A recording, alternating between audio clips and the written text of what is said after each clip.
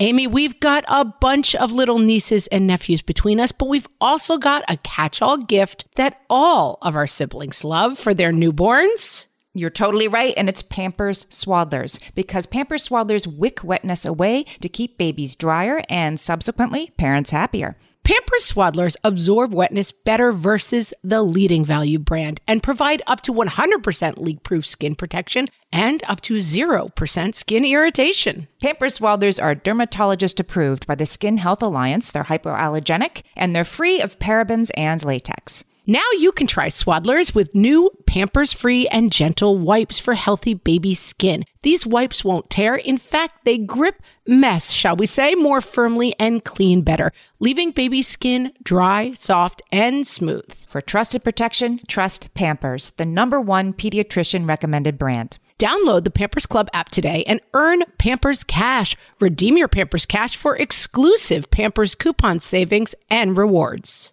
Only redeemable via Pampers Club. Pampers Cash has no cash value.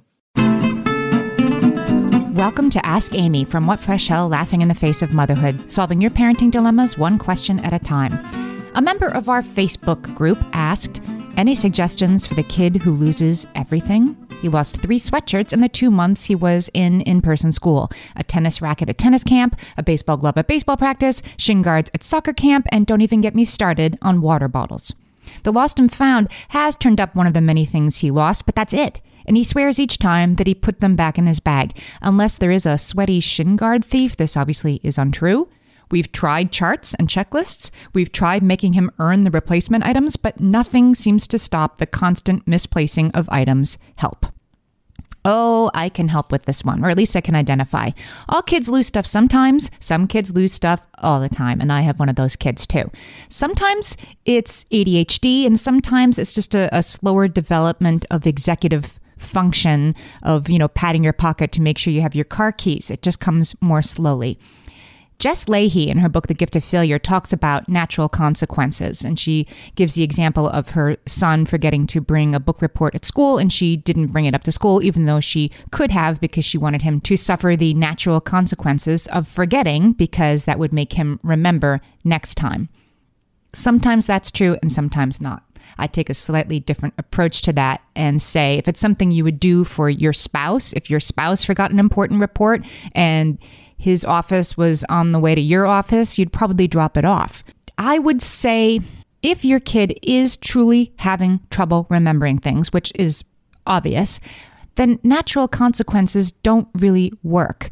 For kids who really have this executive function issue or who are slower to develop it, the natural consequences thing, well, now you don't have your costume for the play and everybody else does a lot to shame them and make them feel embarrassed. But anybody who grew up as one of these kids will tell you it didn't really help them remember better the next time. It just made them feel really, really embarrassed.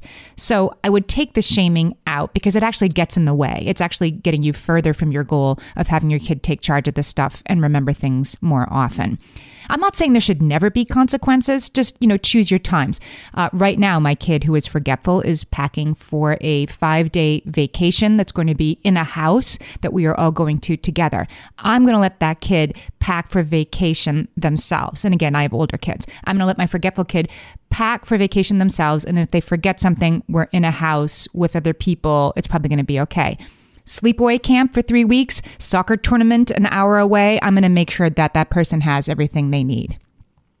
You should definitely keep up the checklists. Don't be discouraged if it's not one and done, if they don't work right away. They don't work right away, but they do work slowly over time. Model the checklists. Talk about them. Use them yourself. Make sure that that checklist is not just there for the forgetful kid, which might make them feel shame if they have siblings who don't need the checklists. Everybody needs checklists. I'm modeling this right now with this packing thing. I have a checklist I print every time I have to pack because then I don't have to think about it, right? I talk about it with my kids. I don't have to worry about it. It says pack sneakers. I throw sneakers in, and then I don't wonder what I forgot because it was on the list. I mean, you know me, I'm a list lover.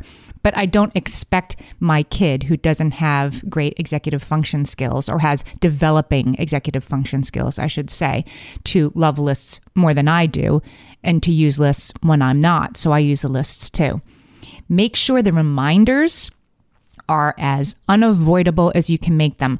Like, Tape the reminder to the doorknob, not above the doorknob, right? Do you have your shin guards? Make sure that's taped to the doorknob. Make sure it's taped to the mirror while they're brushing their teeth, something they absolutely cannot miss because it's easy.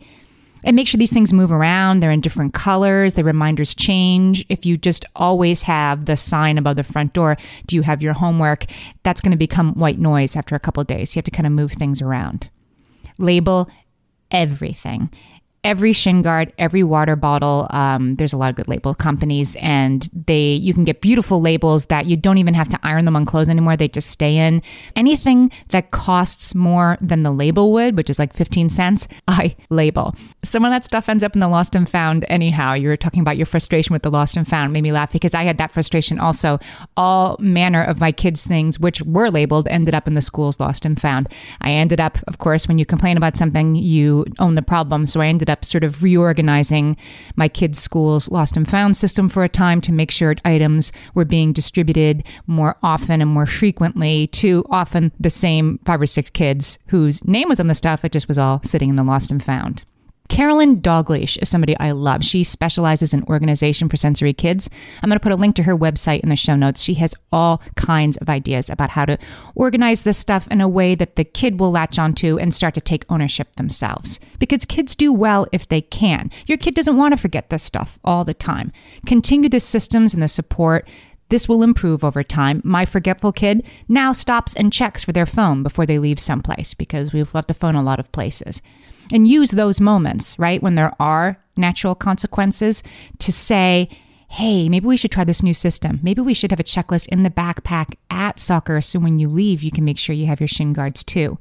But leave out the I told you so. Leave out your exasperation to the extent that that is possible. Parent with your future relationship in mind and make sure you're leading with not, why do you always forget everything? But, okay, we're going to have a system, it's going to work, and we're going to keep trying. I know we're going to figure this out.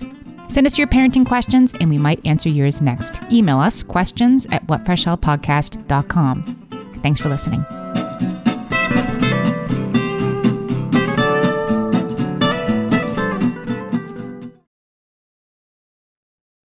Are you overwhelmed by the things that get in the way of you doing what you want to do? Are you looking for ways to simplify life to better align with your values?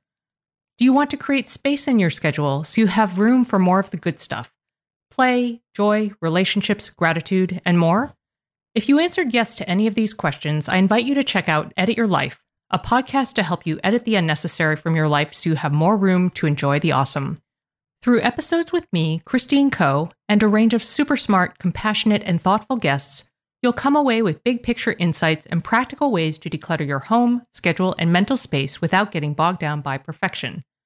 I have always believed that small moments and actions matter tremendously. My goal is to help you find agency and space in your life through doable baby steps that will leave you feeling accomplished instead of overwhelmed. Check out Edit Your Life wherever you enjoy your podcasts. If you're a parent, I invite you to join us at the Mindful Mama podcast, where it's all about becoming a less irritable, more joyful parent. With sometimes hilarious and always thought-provoking experts and friends, at Mindful Mama, we know that you cannot give what you do not have. And when you have calm and peace within, then you can give it to your children. I'm Hunter Clark Fields, and I can't wait to see you there. Listen in to the Mindful Mama podcast.